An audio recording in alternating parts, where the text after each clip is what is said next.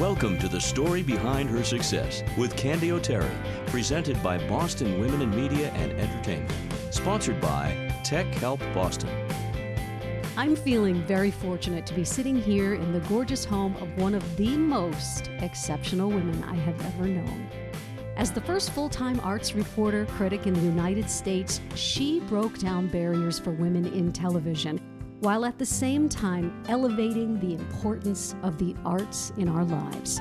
The list of awards that she has won would literally fall off the largest table you could find. And when you hear her story, you'll know why she is so respected and loved by so many people. She's a wife, she's a mother, she's a daughter, she's a sister. She's a 3-time cancer survivor and a trusted friend. Her name is Joyce Kulhawik, and this is her story. Joyce, welcome to the show. Hi, Candy. Did you like your introduction? Oh my gosh, I was thinking, who is this? I want to meet her. Thank you so much for having me in your home today. You're welcome. I want to hug you, but we are 6 feet away from each other. We are practicing social distancing. How are you and your family doing through this whole pandemic? We are doing so well. I mean, and this is an incredible luxury. We have a home, we have food, we have family, we have our health, and I am acutely aware of all the people out there struggling for whom this has pushed them close to the bone and in some cases over the edge. We are fine, and I am so grateful. You and I have been friends for 13 years. Mm-hmm. We met on the set of a TV show called Community Auditions. Sing it with me. Star of the day, who will it be? I knew you would do it with me. Thank you so much. That wasn't my key, Candy. I remember when I first met you, Joyce, I was so starstruck. A real fan of your work. I watched you on WBZ television for decades. You grew up watching me. They sat me next to you as one of the talent judges, and I thought, oh my God, I can't screw anything up. I have to be your friend. Here we are. I treasure your friendship so much. Thank you. And I remember listening to all of your critiques and listening to what a chest voice and, the very specific ways you would critique these singers, you being a singer yourself, and thinking, whoa, this chick knows something. I can learn a few things. Your career really is like a playbook for reinvention. There is so much to talk about today. So you were not someone with a dream to be on television. You were a school teacher, a degree in education. Which wasn't my dream either. Talk to us a little bit about that. Yeah, I had no idea what I was going to do when I got out of school. All I knew and know is that from the time I was little, all I wanted to do was sing and dance and act and perform and be in front of people. And, I was the president of my class. I made speeches. I won an oratorical contest. I practiced ballet. I played the piano. I was my parish church organist and soloist. And I didn't know what the heck to do with any and all of that. I didn't want that life, though. I didn't think I was talented enough to make it as a performer, but I wanted to be in that world. And I also liked to speak. And my mother told me that I spoke early and very clearly, which I have no doubt about. I mean, it's going to be hard to edit this piece, so just keep that in mind. I was always a talker, and I like words, and I love reading for meaning. I think the universe is full of meaning for us, so excavating for meaning is important, and this is what the arts offer us, and this is what literature offers us, and movies and theater. So in college, of course, I was a lit major and an education major.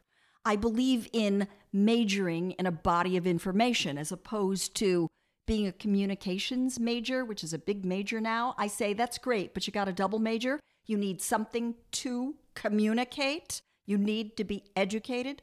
So I got out of school after a degree in English education, didn't know what I was going to do, went on, got a master's degree in English and education, actually went on to get an honorary doctorate from my alma mater, Simmons College, in communications. I didn't know what I was going to do when I got out of school, but I was recruited by the place I'd done my student teaching, which was one of the best high schools in the United States, Brookline High School. And I taught for 2.5 years, and it wasn't for me. How did you know it wasn't for you? Every morning that I had to get up at 6 o'clock and it was dark out and I had to be coherent and I couldn't be I'm a night person. And then I had to go to a school. I'd just gotten out of 13 years of school. I was back at a school in the dark, in the morning. And I just knew everything about it wasn't right for me, except I liked the kids and I liked the material. You know, I was trying to teach James Joyce's The Dubliners to freshmen, which was an insane task. You once told me also that somebody invited you to the senior prom. Well, that's true. I looked very, very young. I was only 22 or 23, and I looked 12. I got asked to one of the proms my second week there, and I had to explain I'd be going, but as a chaperone, as a teacher. I was very close in age to these kids. I didn't feel like I had enough life experience to manage it. And then there were the AWOLs and the discipline issues and the paperwork. It was exhausting and emotionally draining. And I understood that it was a real vocation, whoever would teach. I decided to give it a couple of years and then I quit cold with no idea of what I would do. But I knew that I would be willing to do anything, wait tables or for 5 years until I found the thing that made my heart beat fast. It is very, very scary to take that kind of a leap of faith. I didn't think it was scary. I felt that I was young. I had no attachments. I could go anywhere. I always knew that there was always possibility, that there's always a way to do something that you want to do. You just have to figure out the how. I had enormous confidence in my ability to figure it out. I don't know exactly where I got that, but I think my mother had something to do with it and how much my parents loved me and my brother. And we just felt like we could do whatever we needed to do. And that's a follow-up question. Let's go right there. In terms of your childhood, I know we're both Connecticut girls. You grew up in Bridgeport. What was it like in your house and what was the message? Is this the kind of message you got about confidence? Yeah, the message wasn't even as explicit as that. It wasn't like you have to be confident. My parents just worked hard. They went about their business. My mother was a working woman, and my father was proud of the fact that he had a working wife in an era when working wives were not necessarily looked up to. Often it was looked down on. My dad was so proud of her, and she loved working. It actually kind of saved her sanity. She had a lot of energy. She introduced us to the arts, to good food, symphony orchestras, ballet lessons, all of that, music lessons. My mother had a huge appetite for the world and introduced all of us to this. My grandmother was a working woman. She was one of the first members of the International Ladies Garment Workers Union, and she started a coat company. So I come from a long line of working women. It wasn't a matter of learning to have confidence. It was a matter of learning to work hard to get what one wanted. And I knew that I would work hard to get whatever I wanted. You leave teaching and you end up working for a small ad agency. Tell me that story. Well, I worked for a company called Mass Casting Corporation that made TV and radio commercials. They hired me to do that and to assist, but I ended up being the receptionist and I would make coffee and, do all that kind of thing. That was clearly not going anywhere, but it was a job. In the course of that time, 2 men walked into the office and said, "Hey, would you like to be in a TV commercial?" And I said, "Oh, sure. Why not?" And they said, "Well, we can't pay you, but we could give you a video portfolio." And I didn't know what that was, but I said, "Great, I'll take it." And I made a commercial for the Plainfield, Connecticut dog racing track. And I had to pretend to be on a date. There was makeup and there were cameras and I had to pretend. And I thought, oh, this is a riot. And then they hand me something the size of a small suitcase, which was a videotape, which I had no equipment on which to play. So I used to take this into department stores that had audiovisual departments and try to plug it in somewhere so I could see what was on it. But I didn't know what was on it, and I never got to play it, and I tucked it away in a drawer. And that was your demo tape. That was my demo tape. Little did I know, 2.5 years later, I heard about a job on a brand new show called Evening Magazine. And there were 3 little pointers pointing me to this direction all that summer, when I had just quit teaching and I didn't know what I was going to do.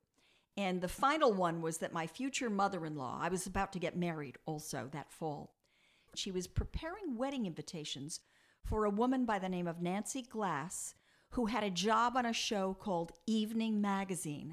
And she was leaving this show to get married herself and move out of the state. And they hadn't found someone to replace her. And my future mother-in-law said, Joyce, you should audition. And it was the third time I'd heard the name of that show mentioned. Someone at Simmons College had mentioned that to me as well. So I thought, oh, what the heck? And I called them up. And the first thing they said to me was, well, do you have a video portfolio?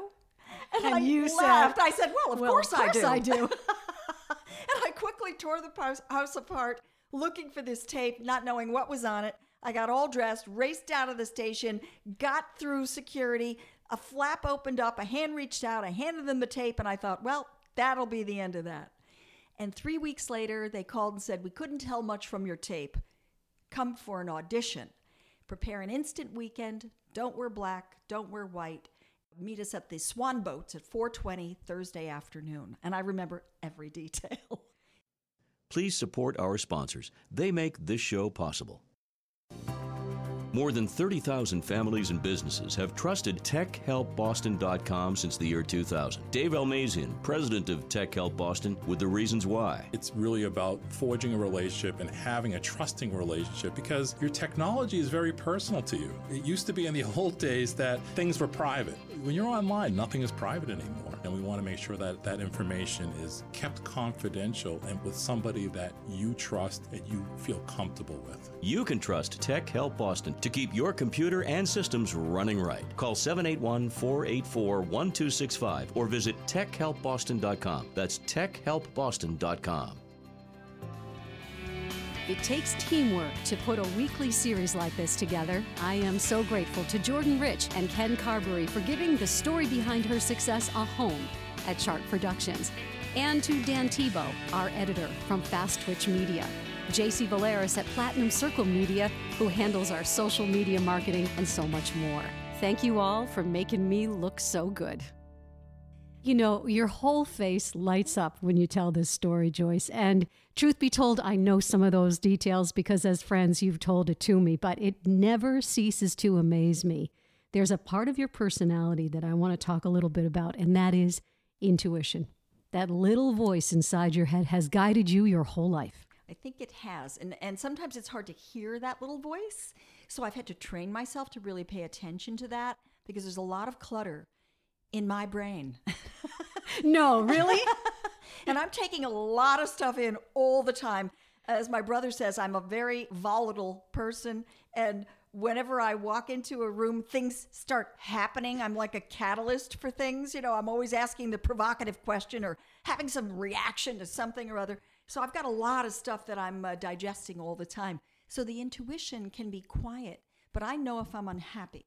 I know if it doesn't feel safe or right to me, if I don't feel good. And I would always urge people to pay attention to what that is and go there, because that is the place where the solution to the problem also lies. And, you know, it's the crack where the light can come in. That's a line from a poem. It's a beautiful idea, and it's true. You go to the tough places. So you show up. So I show up at the for Swan this Boats. audition at the Swan Boats. Tell us the story. Well, I see 10 women there who are tall and gorgeous with modeling portfolios, wearing spike heels, and, you know, I look like a school teacher with a little Peter Pan collar. I'm thinking, whoa, they are not looking for you, Kulhawik. They are looking for something else. But I'm smart. I was always the smart girl growing up. I was not the pretty girl growing up. Well, we're going to show a picture of you, and you're beautiful, but please. Okay. I was the smart girl, and I think everybody should grow up as not the pretty girl, the smart girl. I think it's better. I thought, well, I have an education. I can speak. They'll hire me maybe behind the scenes to produce or whatever. So I got up there. I immediately got nervous, even though I'd done a lot of speaking here and there. But there was a camera and I had a microphone, which of course was true. This was television, but it made me nervous and I forgot everything I'd prepared. I decided to just walk away and I took the mic off. And although I had noticed that the first woman who got up there didn't know what to do with her hands, you know, when she got up, she talked with her hands a lot. And she was wearing all white. And they had told us, two things. Yeah, don't wear white. Don't wear black. Don't wear white. And I thought, she's wearing all white. This could be easier than I thought. So, we can cross her out. Yeah, like, forget it, you know. I've already got a leg up. But I decided to just, I thought, okay, well, I blew this. Goodbye. And I started to leave. And the producer jumped out of the truck, came running over to me and said, hey, I think you've got something we're looking for. And I said, well, what? Amnesia? I forgot everything.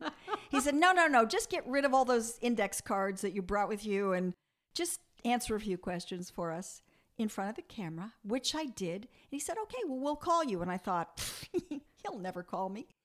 Several weeks later, I called them on my mother's advice, and they said the producer wants to have lunch with you. We had lunch. We talked about everything, books, travel, whatever. And at the end, I said, Mr. Houghton, Tom Houghton, how will I know if I have the job? He said, Joyce, you have the job. That's why we're having lunch. So talk about slow on the uptake. I had no connections, no savvy, no street smarts around this or anything. And as soon as I walked into Evening Magazine, I was instantly in my milieu. And I had every skill I needed to do what I had to do. Evening Magazine, a tightly knit group of young, they're up-and-coming broadcasters. They're popular, they're fun, they're funny, they're engaging. It was almost as if that cast of people caught lightning in a bottle. We did. That idea spread all across the country. We seeded the broadcast landscape, literally. We are still in touch today. That format, which we pioneered, feature magazine format shot in the field, was unheard of. It was refreshing. It was informal. We all marvel at what we did and how we did it and how much fun and how it is what people do now on TV. Arts and entertainment is at the core of your success story. So what is it about the arts that makes your heart sing? The arts are the filter through which I view the world. The artists and what they give us, to me, are just invaluable. I mean, it's very hard to quantify this, but when you go see a show, when you see a play, when you see a movie, when you read a book, when you watch a ballet, when you go to a museum and you see something on canvas, it is an artist who has filtered something about reality through him or herself to us that sheds light on the human condition, that uplifts us, that makes us feel compassion, that makes us feel not alone, that helps us digest the existential crisis of being alive. And we find company in it and our humanity in it. This is what artists bring us. So it drives me crazy that we do not cheer our artists the way we cheer our sports heroes. The arts bring so much to our lives, and now they're starting to be able to quantify how. Scientists can now look into our brains and see which parts light up so that stroke victims can learn how to walk.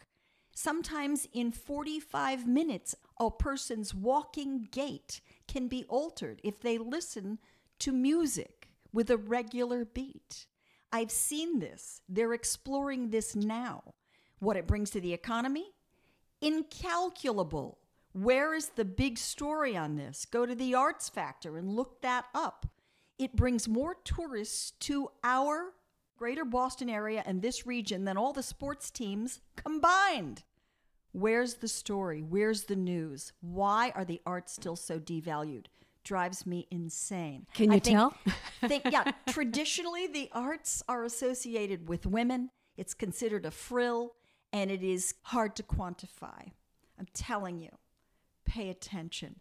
For some people, for some young people, the arts are the only way they can express who they are, a person's individual voice. Ask anybody that question. Talk to any artist. Maybe they didn't do well in school and they end up being Baryshnikov. But I'm saying to you that it doesn't even matter if your kid is Baryshnikov or Maria Callas or, whoever, Billie Eilish, It matters that the arts give you a way to think creatively outside the box and express your truth in the world. And if you learn how to express your truth and your individuality, you will absolutely have greater compassion for somebody else's truth. It helps you see other people's reality. We need this more than ever before. in an increasingly technological world. You know, I listen to you as you expound on the beauty of the arts and what it means to you. And therefore, it's not a surprise that you were able to open so many doors and really be a trailblazer for women in arts and entertainment. You become the anchor, a huge success on WBZ television. You're there for decades and decades. They're the leader in the market. And you also were the person who started You Gotta Have Arts. You're the champion for the arts here in Boston. And then you become a syndicated arts and entertainment critic. Talk to us about that. That was completely out of the blue. I was tapped by Roger Ebert and Leonard Maltin on different occasions to co-host shows with them. I did Hot Ticket with Leonard Maltin for 2.5 years. I sat with Roger Ebert, Pulitzer Prize winning broadcast TV critic, movie critic. That was the height of professional achievement to me, that he and I could sit together as equals and trade points of view. And all credit to Roger for focusing on the work. It was never about his ego or fame, and he certainly could have coasted on any and all of that. I was greatly intimidated. He never gave that a second thought and would argue with me, paid me the respect of having a real conversation every single time. I just didn't want to go to Chicago. I didn't want to go to Chicago, and there were other issues involved. Yeah, and but what an opportunity. It was an incredible opportunity. There's no shortage of great conversation with Joyce Kulhawik, that's for sure. We'll complete this interview in our next episode of the story behind her success. So consider this part 1 of her incredible journey. We haven't even gotten to her favorite superstar interviews, the good, the bad, the funny ones. She'll also tell us what it was like to report from Kensington Palace when Princess Diana died. She watched Prince William and Harry walking behind their mother's coffin. She's also going to talk about being at Ground Zero right after the towers fell on 9/11. Her mindset after living through 3 cancer diagnoses, how she gets around obstacles, and her answer about what success really means to her may surprise you. Part 2 of our Joyce Kulhawik interview is totally worth your download. Thank you so much for being a part of the village that listens to this program. You have no idea how grateful I am. Until then, stay inspired.